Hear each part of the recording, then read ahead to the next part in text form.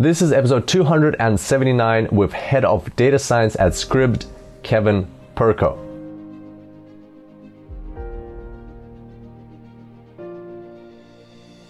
Welcome to the Super Data Science Podcast. My name is Kirill Eremenko, data science coach and lifestyle entrepreneur. And each week we bring you inspiring people and ideas to help you build your successful career in data science. Thanks for being here today, and now let's make the complex simple.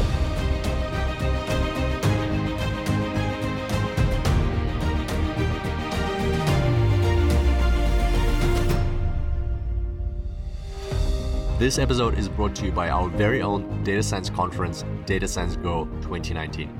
There are plenty of data science conferences out there. Data Science Go is not your ordinary data science event. This is a conference dedicated to career advancement. We have 3 days of immersive talks, panels, and training sessions designed to teach, inspire, and guide you. There's 3 separate career tracks involved. So whether you're a beginner, a practitioner, or a manager, you can find a career track for you and select the right talks to advance your career. We're expecting 40 speakers, that's 40 speakers to join us for Data Science Go 2019. And just to give you a taste of what to expect, here are some of the speakers that we had in the previous years. Creator of Makeover Monday, Andy Kriebel. AI thought leader Ben Taylor. Data science influencer Randy Lau. Data science mentor Kristen Kerrer. Founder of Visual Cinnamon, Nadeem Bremer. Technology futurist Publius Holman, and many, many more. This year, we will have over 800 attendees, from beginners to data scientists to managers and leaders. So there will be plenty of networking opportunities with our attendees and speakers, and you don't want to miss out on that. That's the best way to grow your data science network and grow your career.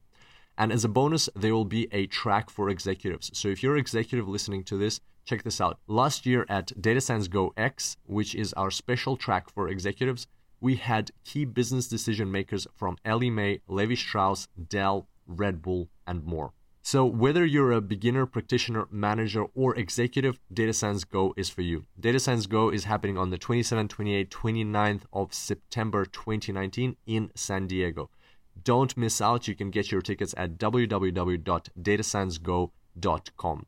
I would personally love to see you there, network with you, and help inspire your career or progress your business into the space of data science. Once again, the website is www.datasciencego.com, and I'll see you there. Welcome back to the Super Data Science Podcast, ladies and gentlemen. Today we've got a super exciting guest, another speaker who will be joining us for Data Science Go 2019 at the end of September this year. So if you haven't gotten your tickets yet, check out www.datasciencego.com. And today we have Kevin Perko. Kevin is the head of data science at Scribd, and he's leading a team of approximately 13 data scientists between San Francisco and Toronto. And we had a fantastic chat today. So here are a couple of things that you will take away from this conversation. So you'll learn what it's like to be a data science manager or a data science leader, and what it's like to manage a team, and more so 2 teams in 2 different locations, and how that is different to actually doing the technical work. So if you're thinking of progressing as a data scientist to a data science manager or to a head of data science, this will be very valuable for you. Also, you'll learn about the Book Genome project that they're doing at Scribd, which is a very exciting undertaking. You'll learn what it's like when a company sees data science as a product as opposed to an auxiliary function. If you're a business owner or an executive, you'll learn a very valuable concept of decentralized or embedded teams versus core data science teams. So what's the difference when your data scientists or machine learning experts are embedded throughout your organization versus when they're in one core centralized team of data scientists? What are the advantages and disadvantages of each approach, and what stage of the business should you be doing each one in, and what should you be aiming for? And finally, if you are in Toronto or San Francisco and you're looking for a job or considering a new role in data science, then stay tuned for this podcast, because Kevin will announce that they're hiring, and you might just like this company and might just want to check them out. On that note, very exciting podcast coming up. Can't wait for you to check it out. Let's get straight into it. Without further ado, I bring to you Kevin Perko, Head of Data Science at Scribd.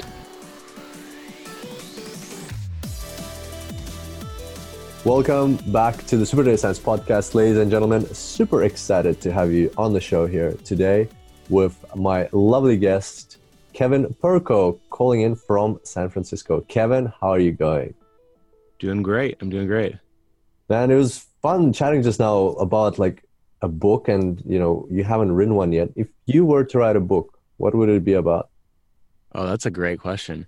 If I was going to write a book, I think I would focus on kind of how interdisciplinary data science is and how that is really kind of what makes it come alive. Like you've got elements from psychology, you've got like these general things around just being curious, and you've got the ability to like program and build models and sort of represent the world. And I think all of those things kind of come together in this nice sort of like systems thinking, complex systems type fields of study that people don't usually study who do data science. But I also think it's why people who do study like something like physics, which is literally the building blocks of the universe, tend to do really well in data science. So I think my book would be trying to capture more of these elements and kind of interweaving them and showing like how these things are building on each other, and why like, neural networks are kind of something that's really interesting, comes out of something from like 70s, really, even before that. And it's not like a new thing, but just to give people this sort of sense of understanding on how everything is interrelated. And it's all towards like understanding how we like model these things. And that, while people like to talk about AI, there isn't really anything that approaches general intelligence yet. Still really mapping these functions to output values. But I think it's like understanding the systems in which these operate are really, really interesting. Very, very true. And do you feel that data science kind of came together as a chain of development, not even chain, like a group of developments in different fields? There's elements of data science that come from economics, there's elements that come from physics, as you mentioned, there's elements that come from neural networks and IT, there's elements that come from mathematics, even biology, like some of the statistical apparatus, especially in R, originally came from A/B testing and random sampling in biology or in medicine. So do you have this feeling that data science kind of like right now it's a separate science and there's arguments to support that, but originally it independently grew in all these different fields? Right. Absolutely. Like I think a good corollary for this is that if I was going to recommend what somebody should study, I would rather see them study computational, like biology, mathematics, physics, as opposed to data science itself. Because then you're kind of removing yourself from the actual subject you're studying, and data science is always applied.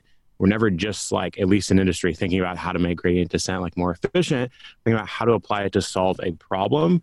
So when you come up from a computational X area, that's really like what you're going to be doing. I see sometimes people come out of this sort of generic data science programs like, I want to go do NLP. And it's like, what problems do you want to solve with that?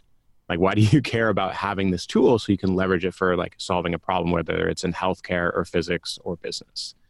So I think that's where it gets really exciting, is when you kind of mix those applied fields together. Like somebody, I'm kind of remembering here, somebody was studying glaciology and they were actually applying, data science methods, and they were able to like map, how glaciers are moving where people previously hadn't been able to. And it's like, that's where data science really shines. And so that's where it gets really exciting. So yeah, I think that's kind of like my thing, is that I almost think it can't be a separate thing. It has to be in all of these things, because it can help all of these various fields, move forward faster as opposed to just itself. Wow, very interesting perspective. So applied data science, great way to get started into the field. And I guess if you combine it with something that you're passionate about, something that like somebody who's doing glaciology has to be excited about glaciers, and there has to be some story behind it why they're doing it. I guess if you do it that way, you get the extra boost of seeing how applying data science to this field that you're very interested in can make massive progress and massive impact in that field. Absolutely. And I think that's really where people kind of drive breakthroughs, is when they bring a couple of different fields together. And data science is a great one that you can bring it to almost any field. It can help you rather like infer, compute, figure out what is the true structure of all of these different areas. And that's really powerful. And there's not kind of a lot of fields that do that.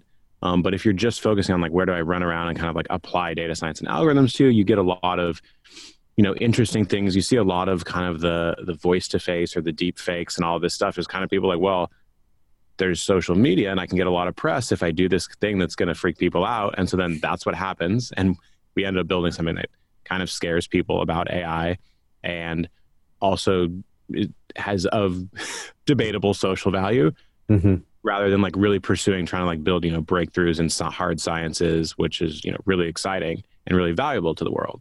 So that's where I see the trade-off. So what's your story? Like, how did you get into the space of data science? What did you study? So I actually studied finance. And for me, data science really happened to me. I was always interested in numbers and thinking about numbers. And I picked up programming when I was younger, sort of on and off. And then in school, kind of switched over to like, I really just want to do banking because I loved like the stock market because it had so many like numbers associated with it and all these, future value of money and all these kinds of things that are really interesting. And I didn't have like, for me, like it didn't click of like, oh, I should do computer science yet. So then I got out and I was like, I definitely should have done computer science. And just ended up, I was like, I just got to work at a tech company, which I did a variety of roles there. And I got into like building an application. It was powered by data though. So I got to interact with the data. I was building what we would call ETL pipelines now, but nobody really had a name for it then. And my title is transform load, right? Extract, transform, load. Exactly. Exactly.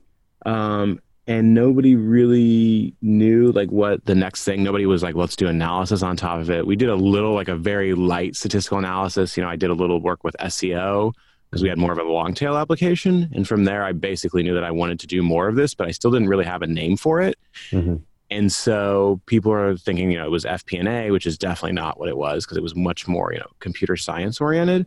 And roughly kind of around this time, Facebook started to come out. The term data scientist got popularized, but it was only for PhDs at this point for the most part. And they were solving these like really, really massive problems at scale that didn't previously exist. And they also had a ton of users. And so all these like unique problems that most startups didn't have. So they couldn't really do this.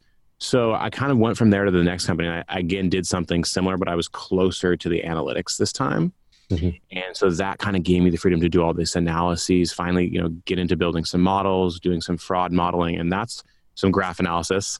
And that's really where I was like, oh, this is incredible. Booting up Gephi first time and like loading a graph in there and really seeing the visual representation of these relationships and how you could walk down the node and sort of see how people are related and how fraud circles form. Fascinating stuff. So this kind of like hooked me in and I was like, I again need to do more. Like I'm going in the right area, even though I'm not really sure what it is. Now it's finally called data science, really diving into learning Python and everything else I need to. So from there, then I really, I worked for a gaming company. And I was like, all right, it's like a lab, right? It's like a science lab for running experiments. Really interesting. Don't necessarily feel that great, but you learn a ton about how people respond very quickly to incentives and gameplay function and gameplay economies and all of these really interesting areas. So that's kind of been my path. And then from there, I've continued on at Scribd. So for me, it was kind of this route that I was sort of on and then I didn't know it. And then the industry just showed up and I was like, this is exactly what I want to do. Fantastic. Right place at the right time. And absolutely. Yeah, very, very interesting story. So you've been now at Scribd for what, like over 5 years?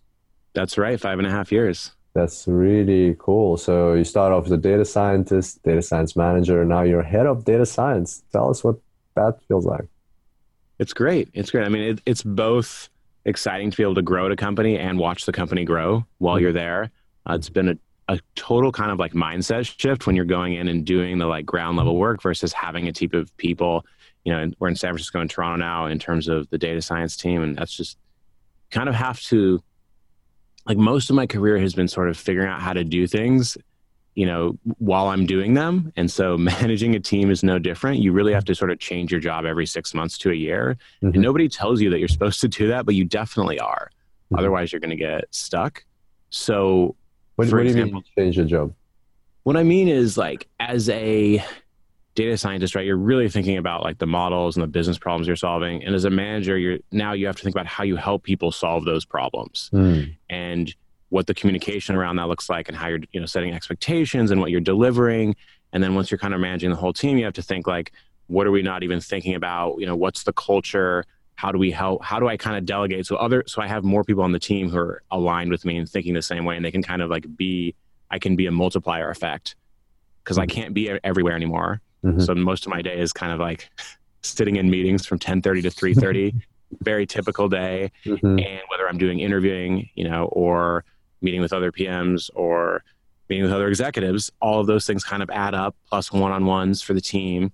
And so the day just kind of fly by. So I can't really be there, providing any sort of technical leadership. So I kind of have to build that out on the team. So the team kind of has some senior people who can do that. So these are sort of things where I'm like, okay, well, now I had to change my job. Previously, I was much more involved in this. Now I'm not involved at all. Now I'm like working, with the team in Toronto, really making sure that they get up and running. And we're sort of working on newer things. Like we're working on building a machine learning platform internally. Now we're going to use some tools for this. We're not going to write the whole things ourselves.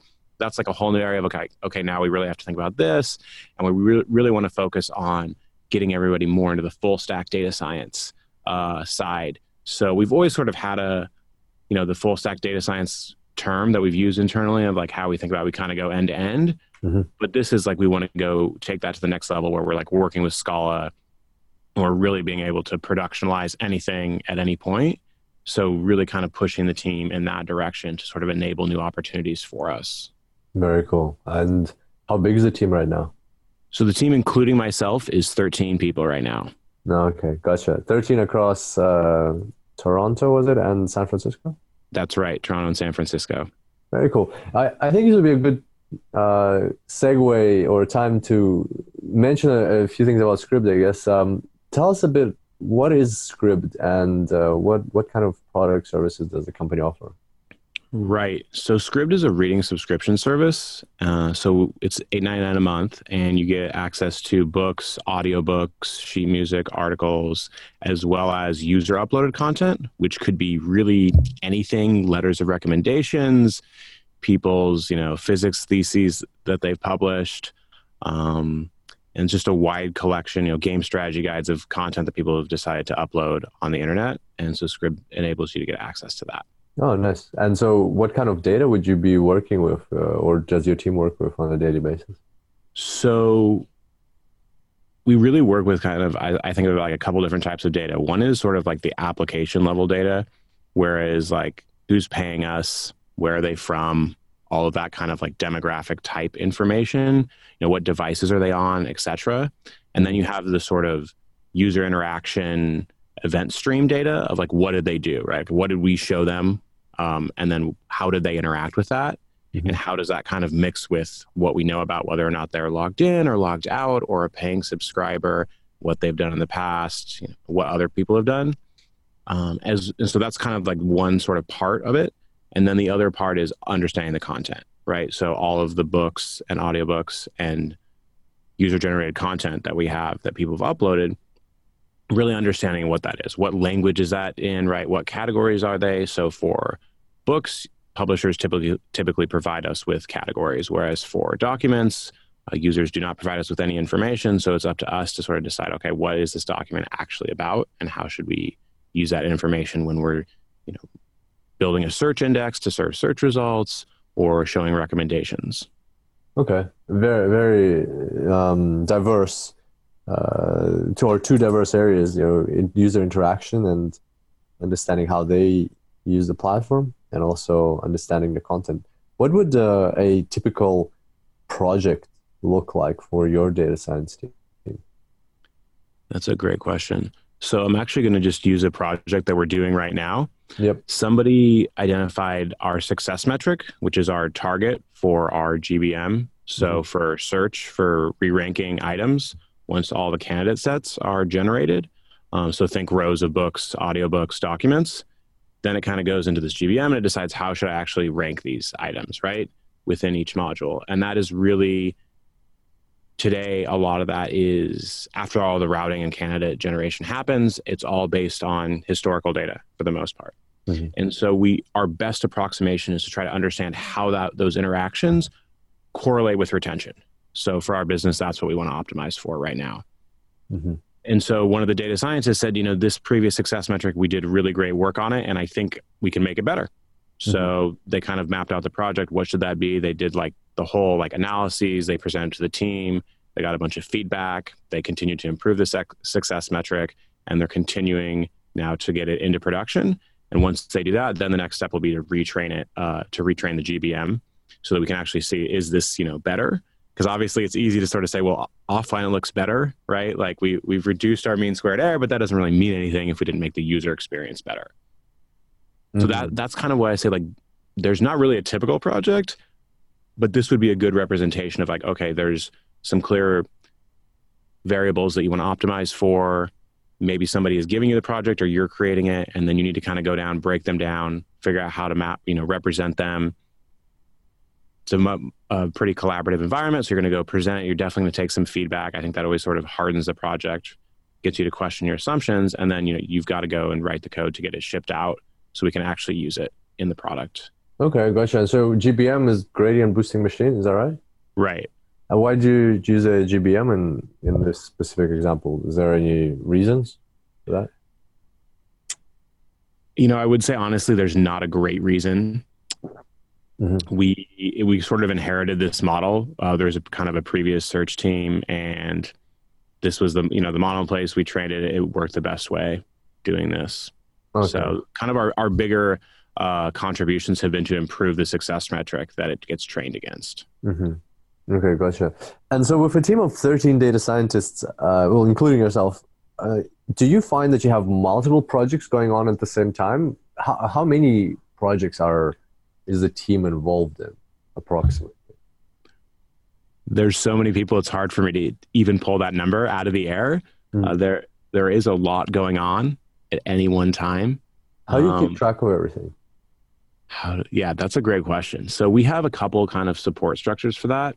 We have squads. So people that are working on kind of product facing squads, they have somebody that they're working with, like a product manager and a technical project manager, who are working on, what's the task flow, how, what are we shipping, what are the deadlines on all that kind of stuff. And so we get some similar apparatus on the search and recommendations teams, so that I don't have to like be responsible for all of it, because it's too much for one person to sort of make sure everything is on track and all the deadlines are being met. So that really helps a lot. The other thing is to just kind of have beyond individual projects is having sort of higher level goals or higher level targets for the quarter that you want to move towards. So those are easier to check in on rather than a specific, okay, did we analyze this test? Did we learn from this test? Okay, gotcha. And so you probably have like managers in the team as well who take on some of the responsibility that then report to you. Right. We've got a manager out in Toronto. Mm-hmm. Gotcha. Okay. Very interesting. And you mentioned you guys are hiring at this stage. So if anybody listening is interested, what's the best way for them to apply? Yes, we're hiring in San Francisco and Toronto. And the best way to apply is to go to the jobs page, I would say, and just in the cover letter, mention that you listen to the podcast. And I'll see that. I actually review all of the applications that come in. I'm very passionate about hiring the best people I possibly can. And by reviewing like all the applications that come in, I can kind of take more risks and really see, if somebody is showing something that someone else who's looking for a very specific profile may not be able to pick up on. Nice. And by listening to this podcast, obviously people are already ahead of the game. Exactly. Okay, cool. Well, thank you for that. And guys, girls, everybody, ladies and gentlemen listening, if you're interested, if you're in Toronto or San Francisco, make sure to check out Scribd. Let's shift gears a little bit. So you're coming, which is very exciting. I'm excited to announce this to our listeners. You're coming to Data Science Go this September 2019 in 27, 28, 29 September. And you're doing a keynote. Super pumped about that. Congrats. I can't wait to hear your keynote and meet you in person over there. Thank you. I'm definitely looking forward to that. This will be my first keynote, so it's a very exciting experience for me as well. That's awesome. So tell us, what is this keynote going to be about? Can you give us like a quick, I don't know, maybe preview or some spoilers about what you're going to be talking? Well, I can't give away any spoilers, of course. In terms of a preview, what I'm going to focus on is kind of two things. I want to get people generally excited about, what's happening in data science, as well as how that's intersecting with what we're doing at Scribd. And I think one of the best ways I can do that is to talk about an initiative we have internally around learning how to represent our content better, which we're calling the book genome. Mm-hmm. And that's really to take, obviously taking from like the music genome from Pandora from way back and applying that to books at scale, which some companies have done. I don't know if anybody's used the term book genome, but we really want to like think about how we represent our content. And I want to, talk about how we're doing that, how that's going to enable really amazing things for our users and for data science in general, as well as kind of how that intersects with like a curiosity culture.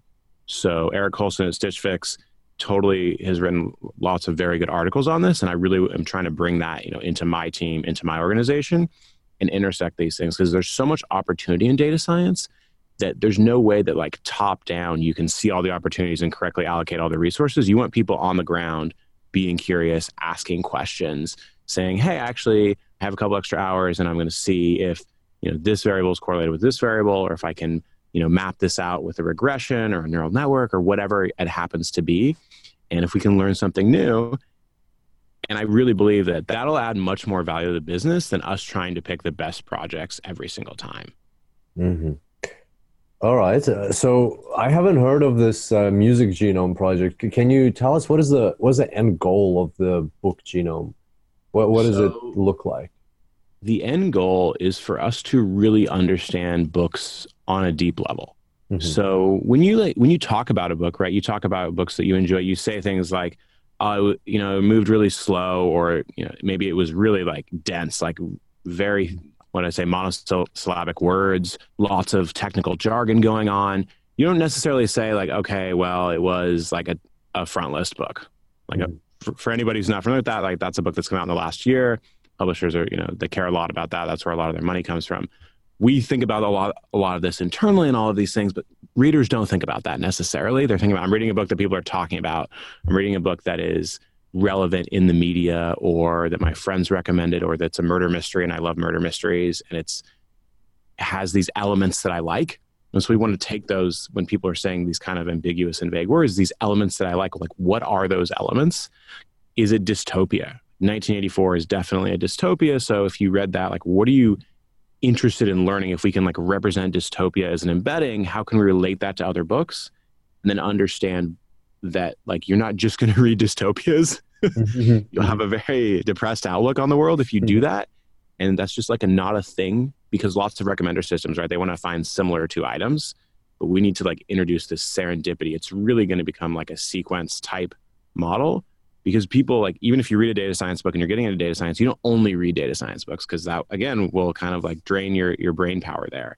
You have to sort of recharge with something else, whether it's a biography or a science fiction book.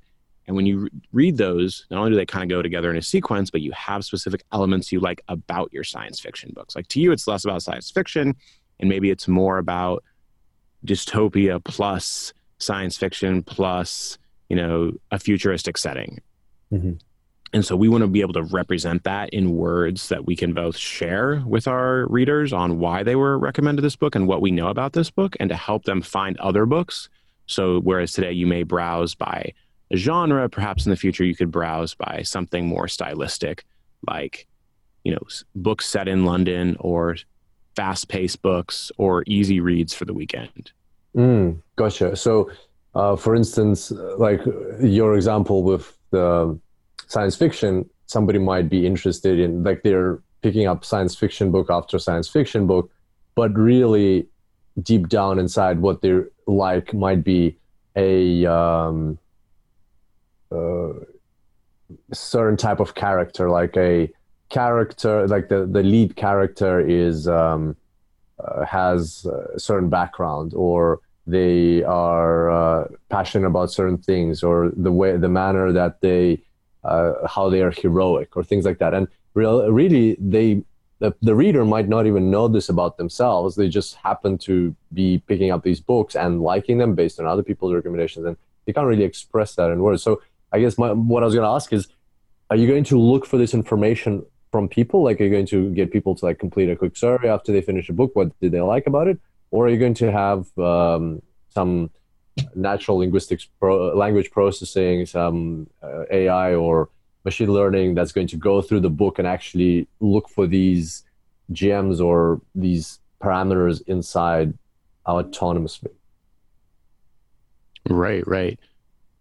So the current approach that we're thinking is, given that we get a lot of good publisher data, we'll start to build it. And and this includes some kind of human curated keywords like dystopia, that's associated with 1984. So we can start to train on those words and kind of build and sort of understand how that represents across, we'll call them like words, because we want to kind of get it more into a tree.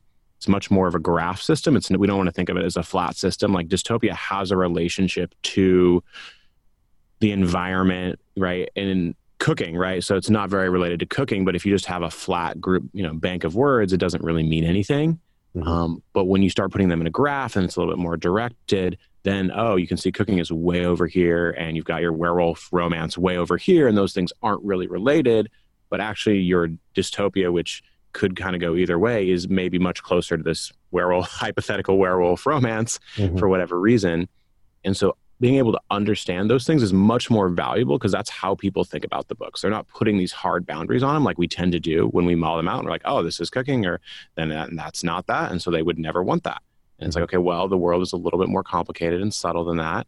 And by bringing this out, we'll really be able to get at the heart of what people want. And like, I think you kind of brought up, like, it's going to be a two-step process, right? So we're going to be bootstrapping it.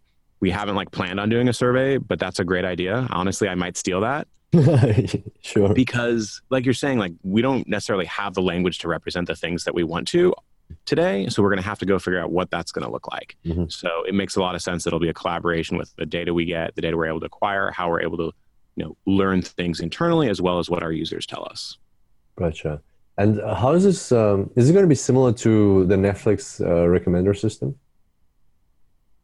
I mean, I would say no at a high level, right? All recommender systems have this they share similarities. Yeah. Given that, we're in the process of building it, I wouldn't really, be able to say. I think that the bigger goal of like extracting the metadata and learning how to represent it, that's very similar to what Netflix did. I think they actually had like rooms of people watching movies at one point, like labeling them. Yeah. So we're not there yet to have rooms of people reading books. Yeah. It also takes a lot longer time, so I'm not sure if that's feasible. Gotcha. Okay. We're going to continue to like try to increase our sophistication. So yes, I'm sure we'll be using similar methods that Netflix has pioneered. Oh, okay. Very, very interesting. And yeah, it looks like you're going to have a lot of algorithms that you're going to be trying out. What's your view on that? How's your approach going to be? Which model, which algorithm is going to be the best? Are you going to just try out a lot of things, or you already have some things in mind? Yeah, that's a great question. I feel like I sort of have two views. One is that I'm agnostic, right? If you use CF-IDF and that represents the problem and solves it, then you should always use the simplest tool for the job.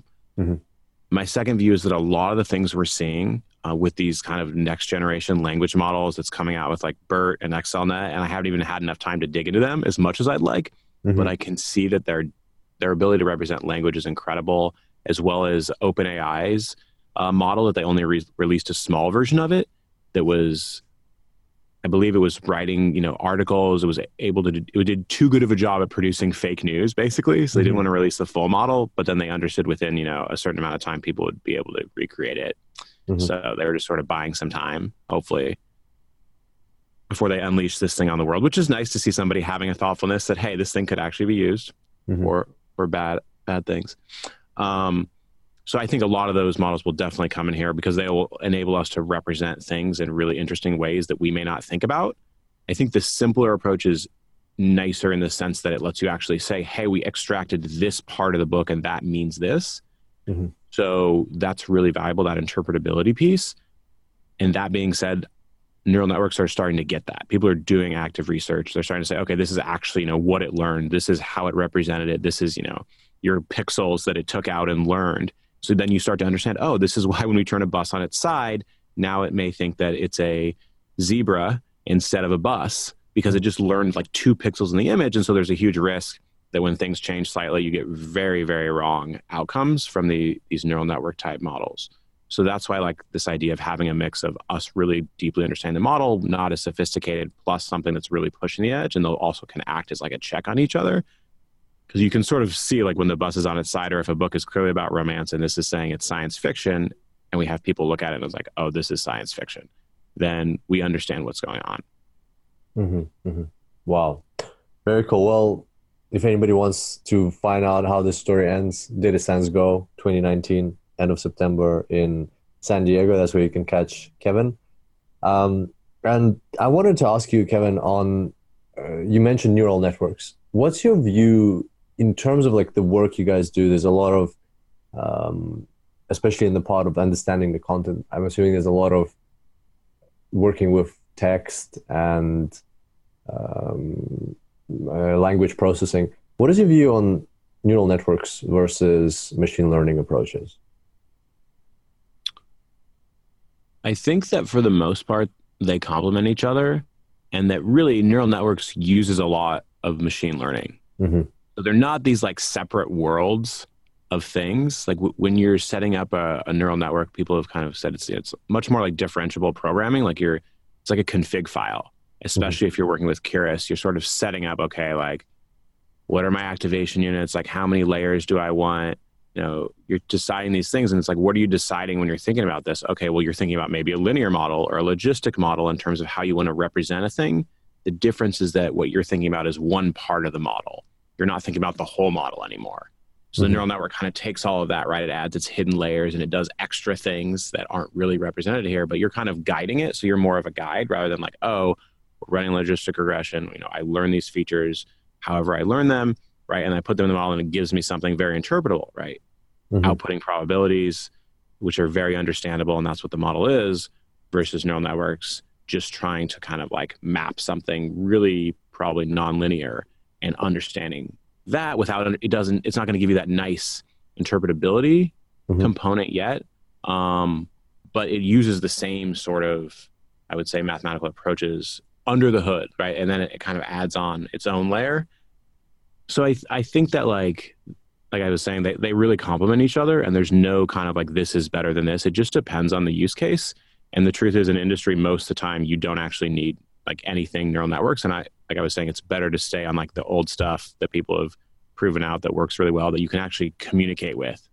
Because it's really hard to talk to somebody about neural networks, given like it's like all of the machine learning stuff combined into this other box, and then sort of put that inside another box, and then you kind of ship that out. And then people ask you, well, how did this decision get made? And you don't really have a good answer for them. Yeah. Whereas if you're using, you know, random forests or logistic or linear regression, you can say something much more confident about, oh, hey, this is how this model made this policy or this decision. And I really understand, you know, what that means and what it's trained on. We can debate if that's right or wrong.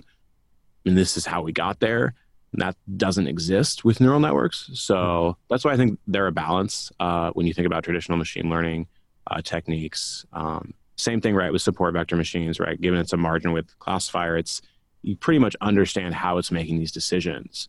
Whereas with something like neural networks, you really, like, that's kind of the core thing today. You don't. I think in the future, people are going to sort of break through that wall, and we will understand these decisions well enough anyway, that people will get much more confidence in the models. Because that's proving to be increasingly important as these things get incorporated, like, right, doing facial recognition for all sorts of use cases. When they're doing, you know, when a model is impacting sentencing guidelines, you really want to have a lot of interpretability behind that model.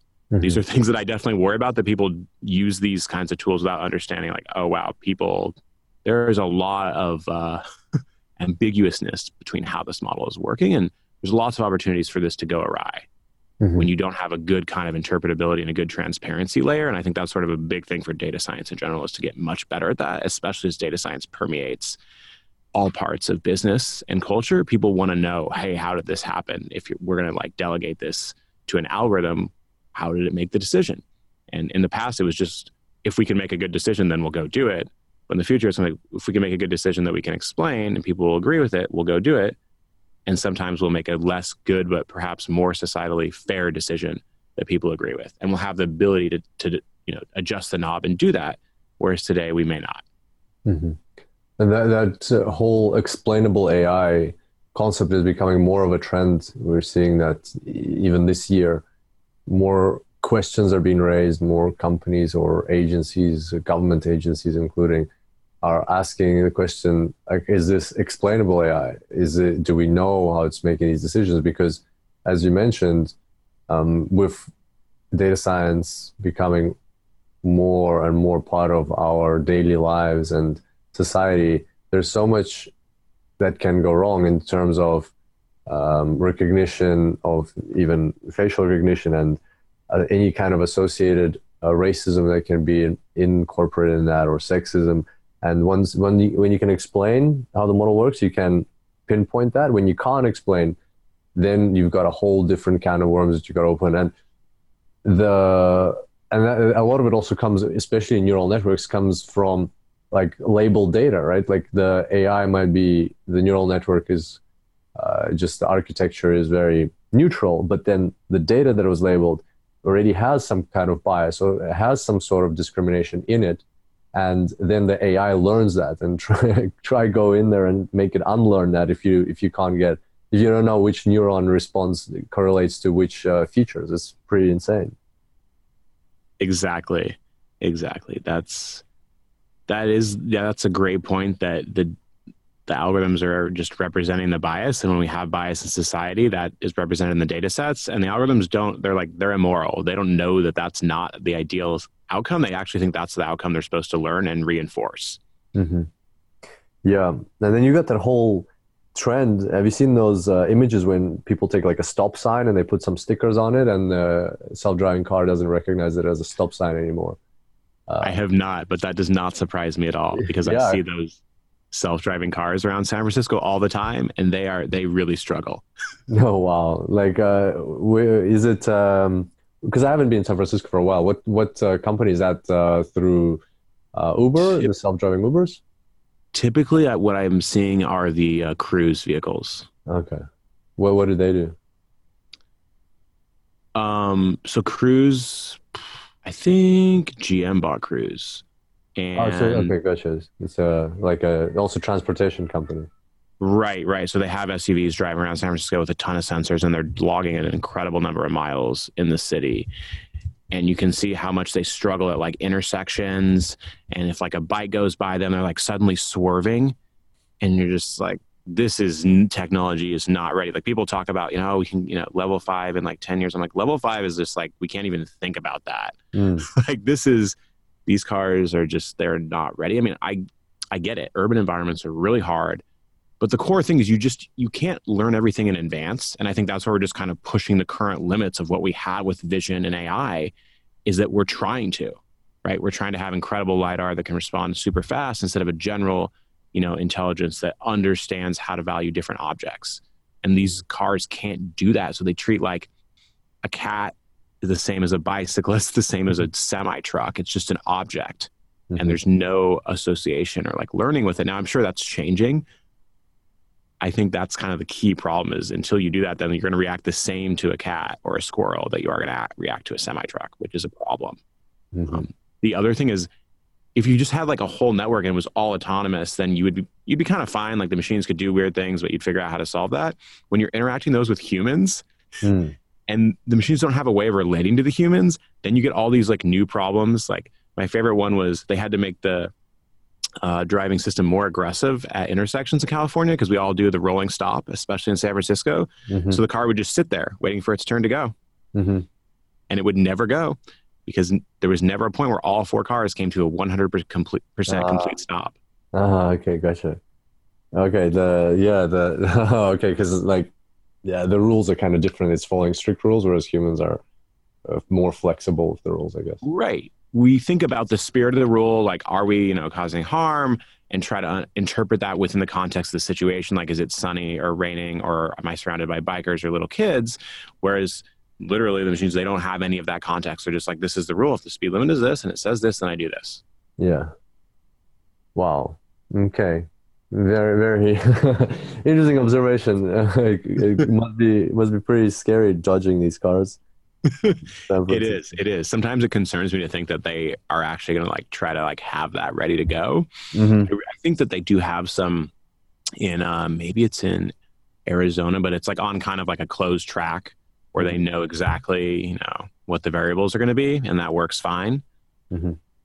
It's just urban environments are really hard, even for human drivers who have a Hmm. lot of experience. They're very challenging.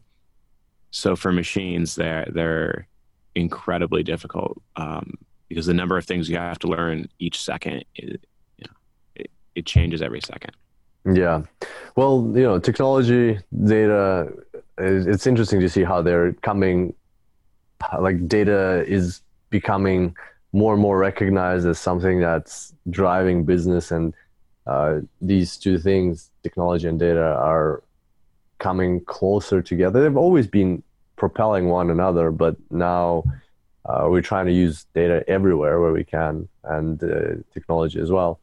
And what I noticed about your background is that it looks like you've changed careers very consciously, I would say, that you've selected different companies or different roles in data science to work, but they've never been like along the same line, let's say developing self-driving cars, or in the case of Scrib, like working with recommender system or understanding content. It feels like you've moved around the space quite a bit. Can you comment on that? Like, why these choices of roles and careers? Were you searching for something? Did you consciously decide on what you want to learn next before progressing further?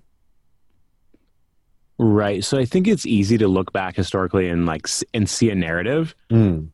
I'll say at the time it was really kind of like an exploration. You can think of it much more like a gradient descent, right? I'm taking these steps, some of them good, some of them not as good, and just learning and gathering more information. And they're all really valuable steps because I know if I'm walking up the hill or down the hill.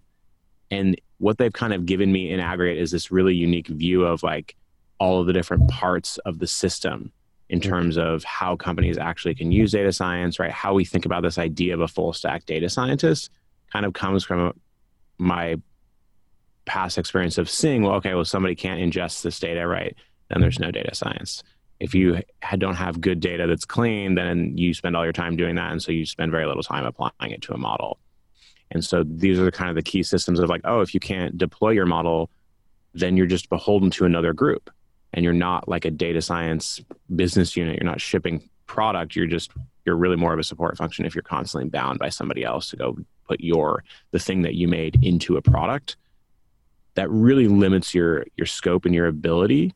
And so that's kind of what I've sort of seen across my experience across all these organizations, getting to see how different organizations treat data science. And it's really kind of a key thing that like you have an organization that the executives believe in data science. They believe that you can use, experimentation and machine learning, not just to make the product better, but to be the product. And that's something that I've very much seen has to come from the top.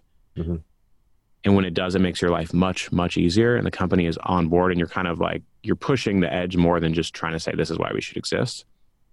So kind of having my experience in hindsight has given me a lot of these like really unique perspectives. Going forward as I'm building, I kind of just thought like, this is a really interesting opportunity. Like, let's try this. Let's try this. I didn't like really see how it was going to connect. Mm-hmm. Looking back, I can kind of see that it's been a really nice connection by working at these different companies, seeing different approaches, how all of this works together, seeing different organizational structures where you have it really split up, where data science doesn't have access to any systems, and how like limiting and, suboptimal that is for a data science group to have those restrictions. Whereas if you think about the other side of like, well, what if they have engineers and with data scientists and they're shipping product, that is like really where you want to be for every data science team. Because then you get really to this true full stack data science org that can ship product, that can support teams, that can do whatever it needs to do within the business, rather than having something that's very like kind of boxed into its very specific niche. And it does that. And maybe it does it really well and creates a ton of value for the business. But it's, in my opinion, it's always going to be suboptimal to structure it that way. How would you advise somebody who's looking from without an organization, so from externally, and maybe looking for a job or looking to move into that organization, change careers, how would you recommend for a person like that to determine the answer to that question? Is data science seen by the executive as the product or not? Because when you're inside, it might be quite obvious, but when you're outside and you're trying to understand if this is the right company for you to work in, it might be difficult to see. That's a great question. And I think that it is always going to be difficult to judge something like that from the outside. What you can do are like you have to sort of like look for signals, kind of build your own pattern recognition system and ask questions, really simple things like, do they have a blog? Does it get updated? Is the company, like, are any executives talking about, data science or machine learning in any public interviews ever? Do they have, maybe a chief data officer or a VP of data science? If you're able to talk to people, if you're in the interview process and you're talking to someone who's maybe director or executive level, what do they think about data science? Like, how do they think it's driving the business? And really listen to like how they answer that question and what they say. Like, do they have a vision? Have they thought about it at all? Or is this like, we don't know, we want you to come in and do it and we're open? How they answer those questions will tell you a lot about how the organization views it. Most people will, be pretty honest there and say, okay, we really think that this will help us increase our lead generation by 3x for our business if we're B2B SaaS, and that's, more money, and that's how we see it, and that's the end of our data science at the company. And so then you can make your own decision once you get that. So I think it's really kind of being able to talk to somebody from a more senior leadership position and getting good answers on like, have they thought about this deeply and they actually believe in it, or they see everybody and they just want to hire it? Because it's usually pretty clear when someone's trying to hire a data scientist because they think they should have a data scientist and yet they have no idea what the data scientist will do. They won't actually be able to tell you what any of the projects are, any of the vision is for data science in that job unit or what have you. So I think those are kind of the key sort of signals you can kind of start parsing out. And you can also just sort of like ask people how, how the teams are organized. So is it in engineering, which might be really important at a smaller company? Is it in product? Is it in marketing? Is it in finance? I've seen all of these structures. They mean really different things for the data science group.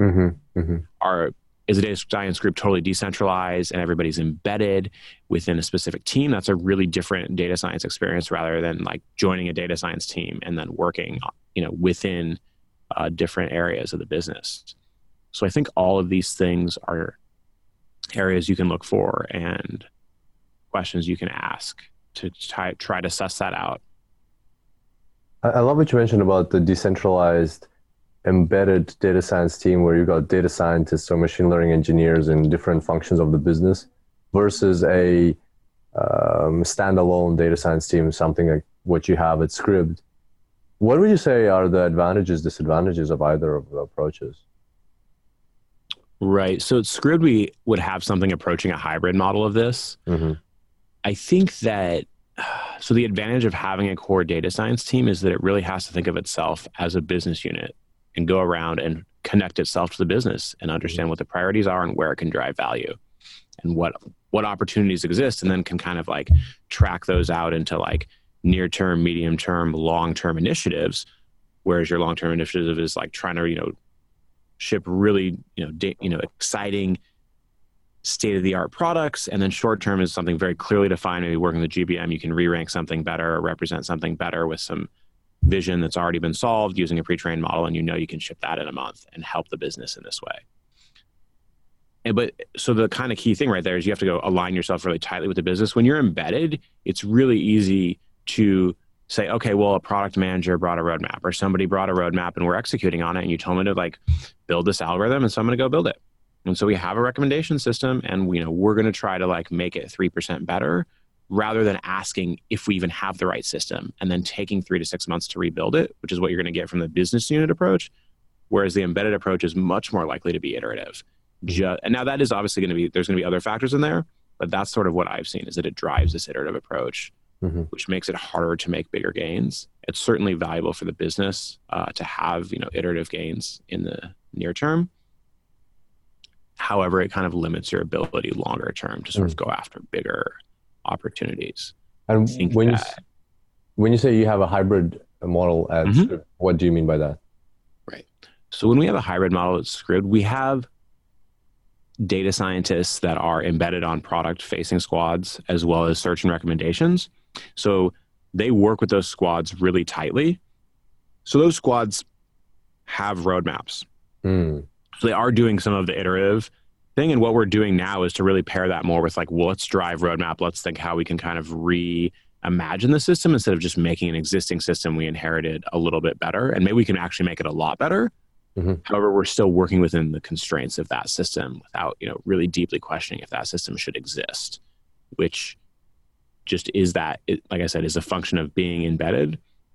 In Toronto, we're really focusing on the more business unit type approach. I'm going to bring that approach to San Francisco as well. So we're really thinking about how to reimagine the system in addition to driving iterative improvements.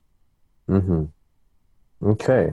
Very useful information, especially for business owners or executives listening to this.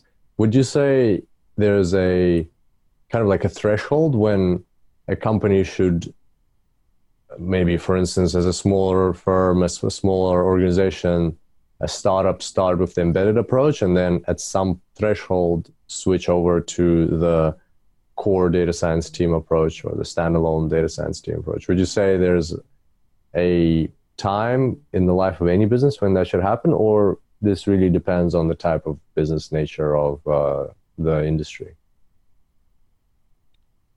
It depends on the business.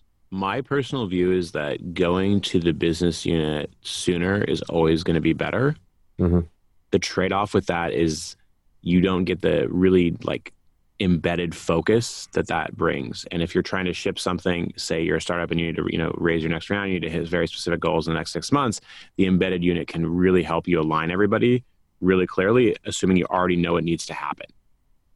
When you're in much more of the greenfield space, the embedded units are hard. It's harder for them to deliver that kind of work, especially from the data science side, because data scientists really kind of shine when they're working with other data science consistently and bouncing their ideas off and thinking about things that are like outside of the bounds of what people are envisioning of the next version. So that's where it just becomes like you could have a product manager who totally gets data science and they can do that in that model and it works and you don't actually need this. You can get the same gains that you would get. What I've seen practically is that there's not very many people like that. And so depending on your organization, what you're solving for, there is kind of like a point where you want to think, okay, when am I getting enough out of the data science team? And so if not, the kind of the business unit approach, and that it's important to pair that approach with a full stack approach. So it's data scientists, engineers, whoever they need to ship their product. Maybe in your company, it's front-end engineers and designers. They should have it and they should be accountable just like a product org and run it the same way. So it's not, because it's no longer a support function. It's now a unit shipping product that's driving your company forward. And you can't have them sort of constrained by other parts of the organization, because then you're not going to really get to see what they can do. So, I mean, I think that it's simply a trade-off for the business depending on what you want to achieve. There's not like, oh, you have to do this or you have to do this. It really depends on the goals of the business. I'm always going to say that the business unit is going to be really more powerful. Longer term, it's going to create more value. I feel very strongly about that. I think, though, that in the short term and the medium term, that can be very iffy. And if those are really where the business is focused, they can have different ways of approaching that. Okay, gotcha. Thank you for that overview. I got a question, more of a philosophical question for you. Where do you think the field of data science is going, and what should our listeners prepare for to be ready for the future that's coming in the next 3 or 5 years? So I think we talked about this a little bit earlier, where data science is starting to pervade every part of our daily lives. And so people are now asking these big questions about, hey, how does this impact my privacy? How did the model make this decision? So I think privacy and interpretability are going to become increasingly important. I think you see this a little bit with Android and iOS, and you can do some on-device training or serving, depending on how you set it up, that can really actually drive user privacy and machine learning. Those two things used to be opposed. Now they can be united. I think privacy is generally becoming a big worldwide thing as people realize the value of the data and the value of their privacy that they've just kind of given over to corporations and governments. So they want it back.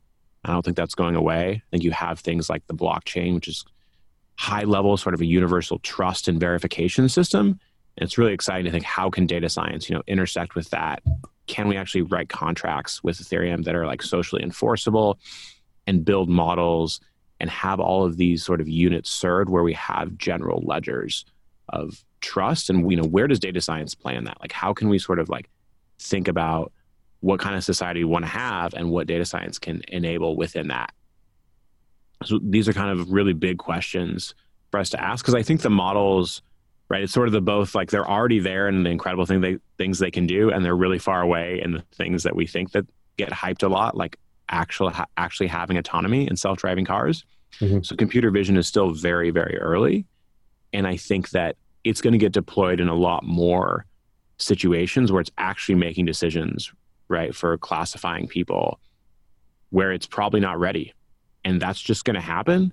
And so the best thing that we can do is to like really push the interpretability so people can say, oh, it's kind of clear this algorithm isn't ready, but we can pair it with humans. Like that's what a lot of businesses that, use AI do. They pair it with, huge amounts of people labeling the data and evaluating the decisions the model made and understanding if it's right. We need to continue to do that same thing as it gets out into society in general.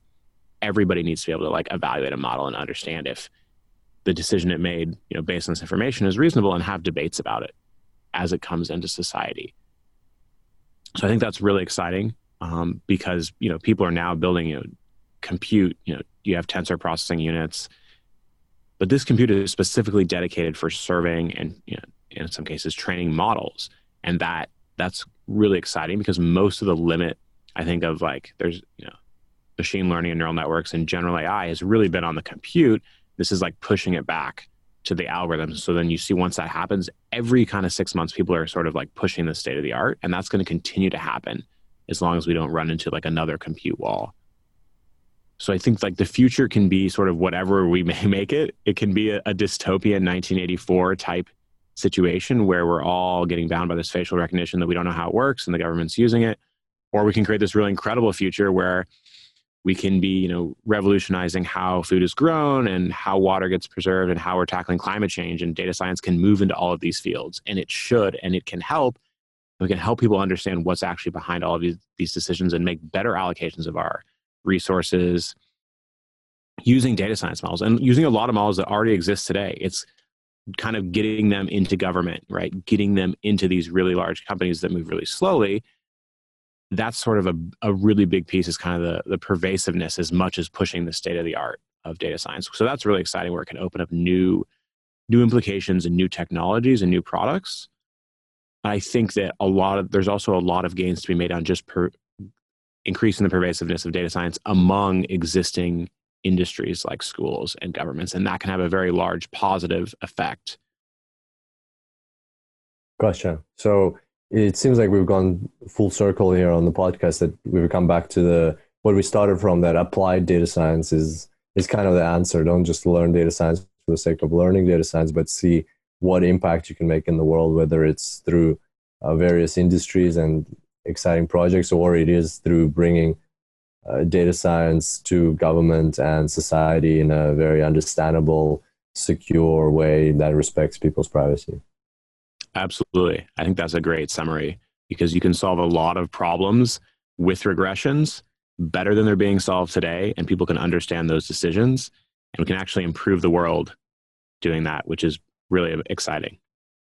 Fantastic. Well, thank you, Kevin. This brings us to the end of today's episode. Before I let you go, what's the best way for people to contact you, get in touch, follow your career, learn more about what you're doing? So people can follow me on Twitter at CreationKP. We've got a data science blog, Scrib Data Science and Engineering blog on Medium. Obviously there's LinkedIn. Feel free to follow me there, although I don't post very much material on LinkedIn. And I think those are all great places. Gotcha. And obviously people can apply for positions you're you're looking to fill on the Scribd website, right? You said. Right. Right. And you can go to scribd.com/jobs, and we have some data science openings. You can apply there as well. Fantastic. We'll share all those links in the show notes. Make sure, guys, and everybody listening to get in touch with Kevin, follow Kevin. And Ken, one more question for you before we finish up. What's a book that you can recommend to our listeners that will help them in their careers or in life? So I recently read Bad Blood, which is about the Theranos founder, Elizabeth Holmes. And I think it's a really incredible book because it sort of shows the sort of intersection of building the future and how you can kind of go over the line with that. If you get kind of caught up in your own ego and your own potential too much, building the future is actually really hard. And so when you're doing it with something like healthcare, if you get caught up in those things, you can create very bad outcomes for people. It's kind of a good sort of message for data scientists of like, we can take this incredible tool we have and use it for bad, or we can kind of say, how do we leverage this thing and really kind of think about how we drive, new amazing systems and strengthen the world in a better way using it. Yeah, I actually watched a documentary about that on the plane recently, and indeed extremely interesting and very educational story for anybody in technology and data science, that the things that, as you said, like it can be used for good or for bad, and even trying to use it for good, you can get really caught up in the promise that it has, the technology, but like sometimes we're not there yet, like with the whole self-driving cars, right? It's we need to navigate our way to get there first. Exactly. Gotcha. Okay, well, Kevin, thanks so much. Looking forward to seeing you in person at Data Science Go. Can't wait. Absolutely. I can't wait either. So there you have it, ladies and gentlemen. That was Kevin Perko, Head of Data Science at Scribd. Thank you so much for joining us for this conversation today. I hope you enjoyed the chat that we had, and probably for me, one of the favorite parts was what Kevin mentioned about the different types of data science teams that you can have. You can have a decentralized team where all your data scientists or machine learning experts are embedded within the different divisions of your business, or you can have a centralized team of data scientists, a standalone core data science team. And there are advantages and disadvantages to both, but it's important to understand that it is a conscious decision on how a business should do that. And if you're a business owner or entrepreneur, so that's something to think about. If you're a data scientist, that's also something to think about, in the sense like, how does your business do it at the moment, or how does the business that you're applying for do it? That's a question you might want to ask at an interview to understand better what your role is going to be about. If you enjoyed this conversation with Kevin, I am 100% sure you're going to enjoy his keynote at Data Science Go 2019. So if you haven't gotten your tickets yet, head on over to www.datasciencego.com and join us this September 27, 28, 29 in San Diego. Wonderful city, wonderful conference. Get to network with Kevin. Lots of other amazing, insightful speakers. We have over 30 speakers attending.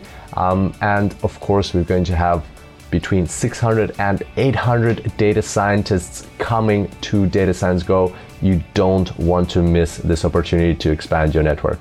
We've had people fly all the way from Brazil on 27-hour flights, on 20+ hour flights from Europe in the previous years. So distance is not an excuse. I look forward to seeing you at Data Science Go and networking with you personally. On that note, thank you so much for being here today, and I'll see you next time. Until then, happy analyzing.